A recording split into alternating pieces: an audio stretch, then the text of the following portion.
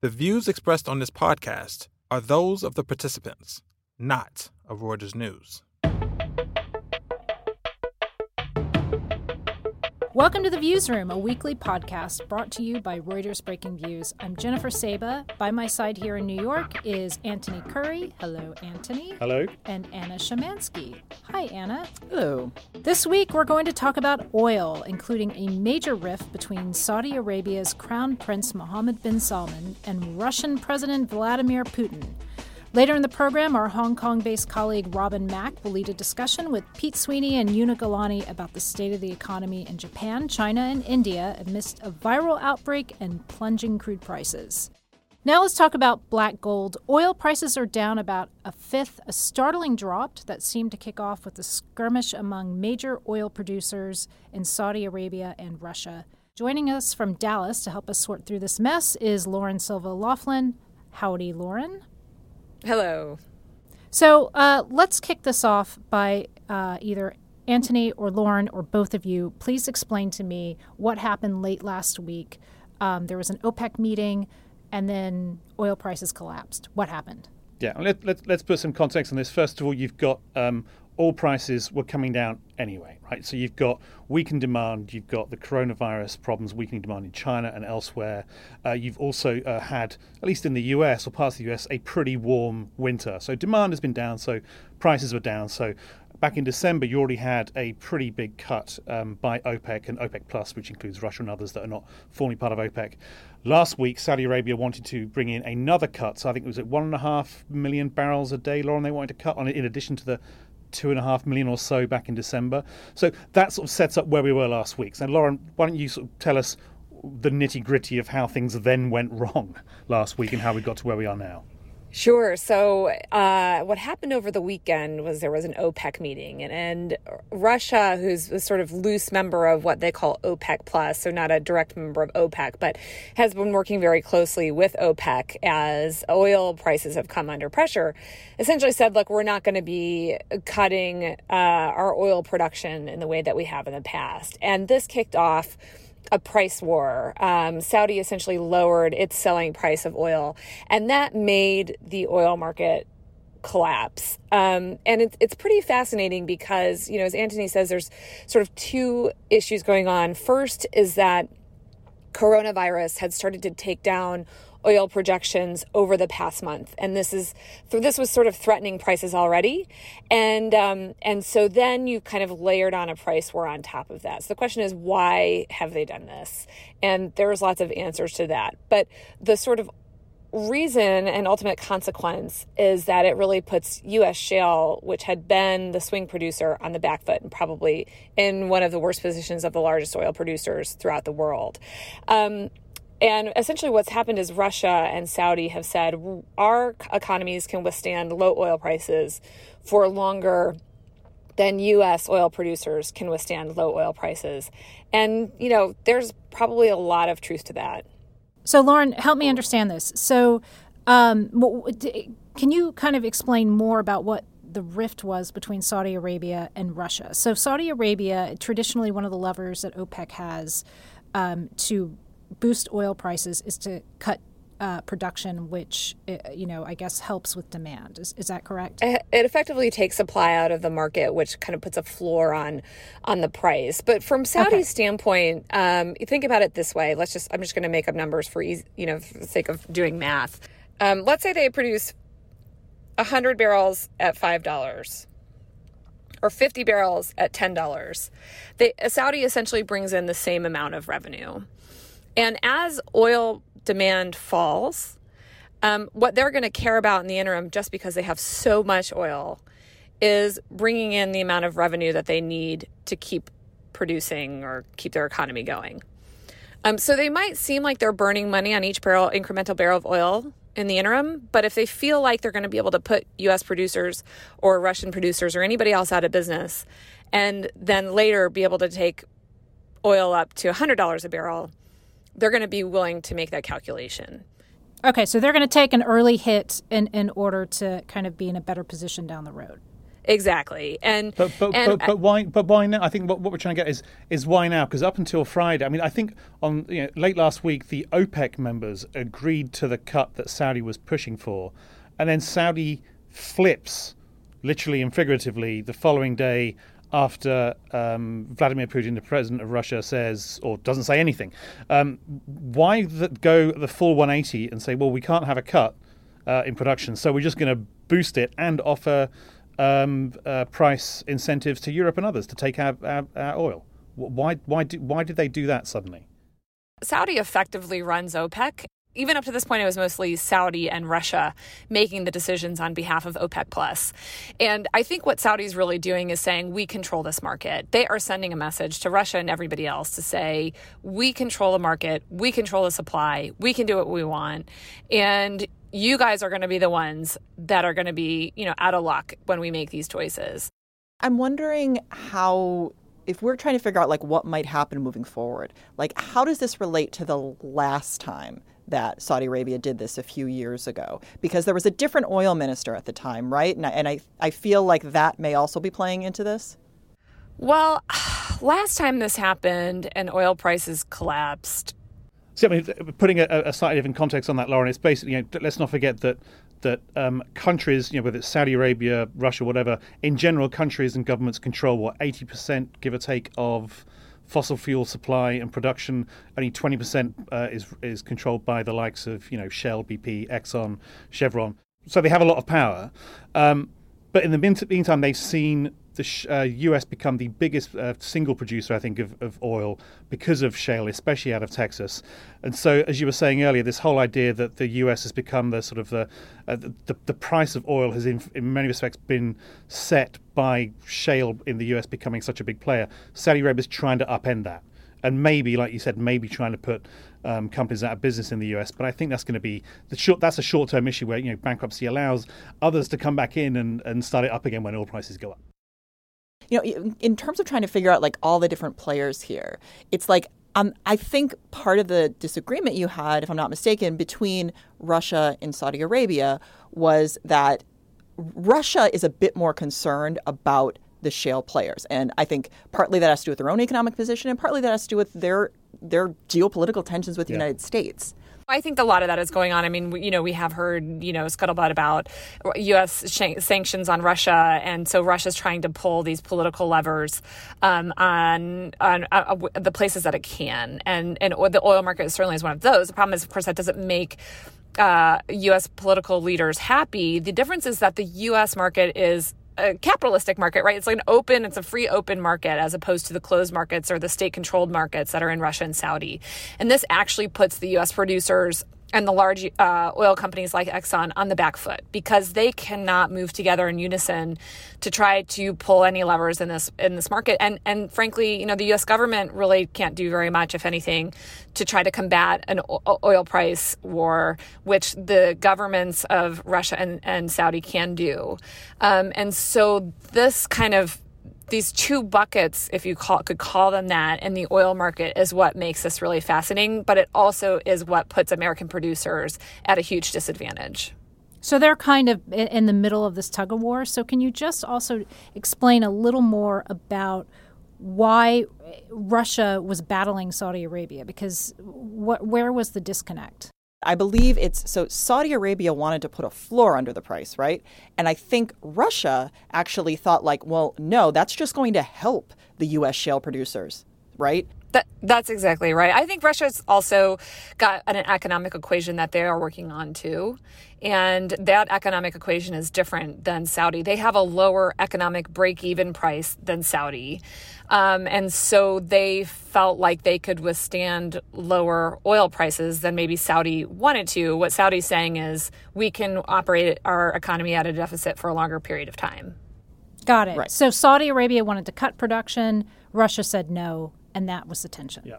Okay. That's exactly right. Yeah. So the fallout from this line, you've already mentioned, obviously, that the US producers now are going to be struggling. Already were, frankly. A lot of them already weren't making money. But just this week, we've already seen one big player that made a big bet on shale last year, Occidental Petroleum, basically completely change its financial strategy. which I think you argued this week in a column. That means that the CEO is probably not long for the seat. Yeah, Occidental is an absolute disaster, and probably the poster child for what we'll consider as the worst decisions throughout this kind of oil boom, if you could call it that, here in Texas and in the United States. The CEO, Vicki Hollub, last year launched a big deal to buy a rival, overpaid, over-levered, and took a really bad sort of slug of cash from Warren Buffett. It was a binary bet at the time. She was kind of thinking oil, I would guess she was thinking if oil prices rise, this pays off. Of course, they haven't. And the day after, truly the day after oil prices collapsed, she slashed their dividend by more than 80%.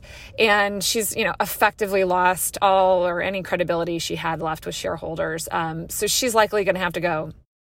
And let's just make it clear that a lot of these oil companies, I think Occidental was one that I think almost openly said it last year, are trying to run themselves so much so that they can in fact afford to pay big dividends. So for her to then turn around and cut it at all, let alone in such a big way, really is a terrible sign of her overall strategy.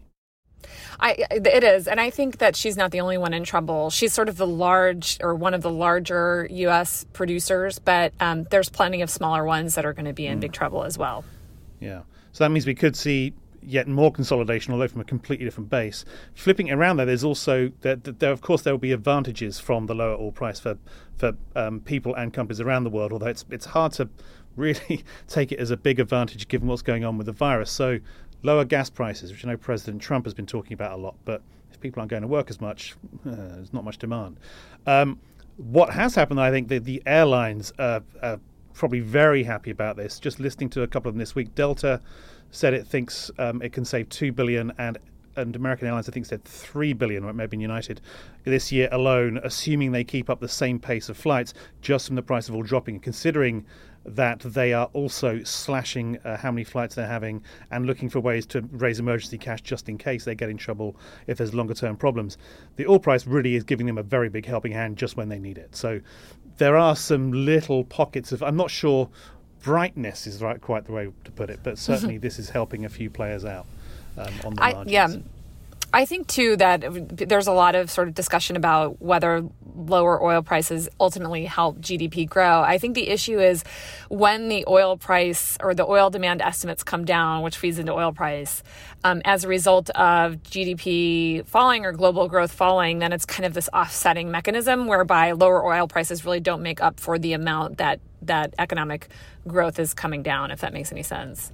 Yeah, it's also the timing's bad as well, right? So if you think who else ought to benefit in this kind of environment where suddenly gas prices drop, you think, well, car makers, especially those in America which love to make gas-guzzling SUVs. And yet if you look at the likes of Ford, GM, whatever, their share prices are way down because basically demand for going out and buying cars isn't there at the moment because everyone's worried about having to, or increasingly worried about hoarding cash, right? So why do you really want to go out to a potentially crowded parking lot with the virus spreading around to try and buy a car that you don't necessarily need just because gas prices are down? So often you would get that kind of benefit. You get higher car sales. You're not going to get that. So on the note of tiny pockets of sunshine, maybe one of the other benefits for this is that it's going to make countries like the United States, I think, take a hard look at energy dependence on oil. You would hope so, because, again, go back to what we were saying earlier. America's become the largest producer. The idea that America could become energy independent, energy secure, as in not relying on a war-ravaged Middle East over the past 50, 60 years or longer, has always been a goal of successive administrations, and Trump's administration is no different. And here you are in a situation where, with America being the largest producer and able to do it in their own backyard and able to use the oil themselves, shouldn't this be great? What this crisis shows us, again, which we see in every single crisis going back however many decades, is that because the oil price is fungible, it means you are still prone to the vagaries of tin pot dictators throwing their toys out of the pram on the other side of the world, whether it's starting a war with tanks or whether it's starting a war with prices. So why would we ever want to make sure that our energy security for the future relies on fossil fuels when we are still at the mercy of people in other parts of the world? Another way of putting my climate hat on, is this should be a really good wake-up sign to invest far more in renewable energy, whether it's wind, solar, energy storage technology, transmission technology. There are issues still there that they're not quite ready to take on the full load that fossil fuels give us. And got to think about nuclear as well, I suppose. But to me, this just screams fossil fuels will never be the answer for energy security. It just isn't possible. In a completely different scenario to the ones we normally see in the past, think of the oil price shock in the 70s, this yet again shows us no matter what happens, when there is a spat or a big problem abroad, we in America and the Western world who rely too much on fossil fuels still get hit. Yes, and agree that for any energy investor, if you're thinking about where to put your putative dollar right now, if you look at Occidental's stock price, which has fallen 80% in the past year, I think you're probably going to think twice about investing in a fossil fuel company at this point. All right. Well, there you have it. Thank you, Lauren. Thank you, Anthony. Thank you both. Hi, everyone. I'm Robin Mack here in Hong Kong, and I'm joined by Pete Sweeney, as well as Yuna Galani in Mumbai. So this week, we've seen a shock plunge in oil prices, the continued global spread of the coronavirus, as well as the big Fed rate cut earlier. These events have sent Asian stock markets spinning and have destabilized currencies. Hardest hit is Japan. Pete, tell us a bit about what's happening. I mean, this is the third largest economy. Why are they sort of in the front lines of all this volatility? Well, they're kind of cursed by what some countries might consider a good thing. People like to put their money into the Japanese yen when things are going badly. So it's called a safe haven currency because, when global equity markets collapse, people tend to run into yen. There are technical reasons for that. The problem for Japan right now, though, is this does not serve economic policy very well. Broader macroeconomy was already heading into recession thanks to a combination of factors, but the coronavirus is certainly a major one, scrambling Japanese company supply lines in China. It's hurting external demand. And then you have the Fed come through and cut rates, which sort of rattled global stock markets. People start selling off. What do you know? The yen suddenly goes on this tear. It goes from about 112 yen for a dollar up to 101 at one point. That's a rise of a strengthening of 11%. That throws everything off. Monetary policy, it's rough for big exporters like Nissan, Hitachi. These guys make an enormous amount of money overseas. And so naturally that destabilizes the share index. About 60% of revenues at listed Japanese companies are earned overseas. And so that's plunged. So now the government is scrambling, trying to figure out what we're going to do with monetary policy. How are we going to stimulate this? Can we intervene in the Forex market to get the value of the yen back up? They really don't have any good options, though. And what they're doing right now, frankly, I think is just hoping that everybody settles down and things get back a little closer to normal. So aggressive, risky moves are not necessary. There's quite a lot of exporters in Japan. How's the oil price drop? How is that sort of playing through? Well, I think for a lot of Asia, and I'm interested in what Yuna has to say about India here, but for a lot of Asian countries are not huge oil producers. Japan has absolutely no oil of its own. It imports 100% of it. So on paper, you would think that's a good thing. Japanese companies won't pay as much for the energy they need. But of course, the flip side of low oil prices is that they are also kind of this leading indicator of soft demand. And they also destabilize a bunch of bonds. There's a bunch of assets that are connected to these prices. And a little bit of oil price adjustment, I think they would cheer. The 30% fall we saw is just very worrisome, and certainly nobody in Japan appears to be celebrating it that much. Ditto for China. But I mean, here I'd like to hear about India. I think a lot of what Pete said is right. What we have seen in India is a huge crash in the stock market in the last few days. But there's a lot of things going on. So we don't just have the coronavirus outbreak and a massive fall in crude prices. We also have had the collapse of a really important financial lender, an important bank called Yes Bank. So there's so many things going on that it's hard to untangle. I mean, a fall in crude prices should be good for India and Japan and for China. I mean, it cuts the import bill for all of them.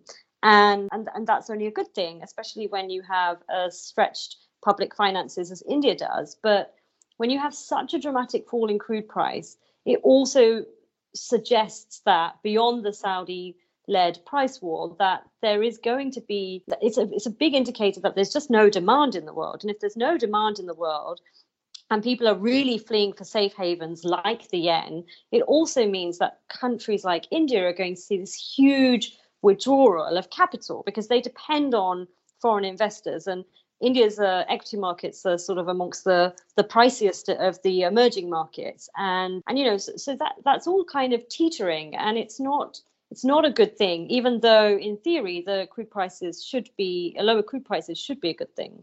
You mentioned sort of the equity markets in India. There's going to be a pretty sizable IPO coming up soon. I know you've been following this. Can you just tell us sort of what you're expecting, from this big IPO, especially at a time like this now? I think it's not to say that there's no animal spirits left in Asia. I think really for select stocks there will be. And I think we have to remember that compared to past crises where Asian countries didn't have very strong FX reserves. That's not the case. India today has one of the highest level of foreign exchange reserves that it's ever had. And so, there's no reason to think that everything's going to fall apart. But it just means that sort of people have become very choosy, and the stocks that they're interested in are trading on sort of higher valuation, and the ones that they're not are just being dumped. Speaking of high valuations and animal spirits, I'd like to talk about China. I mean, it looks like the stock market's been pretty volatile, but, relatively, they've seemed to outperform peers across the Asia region.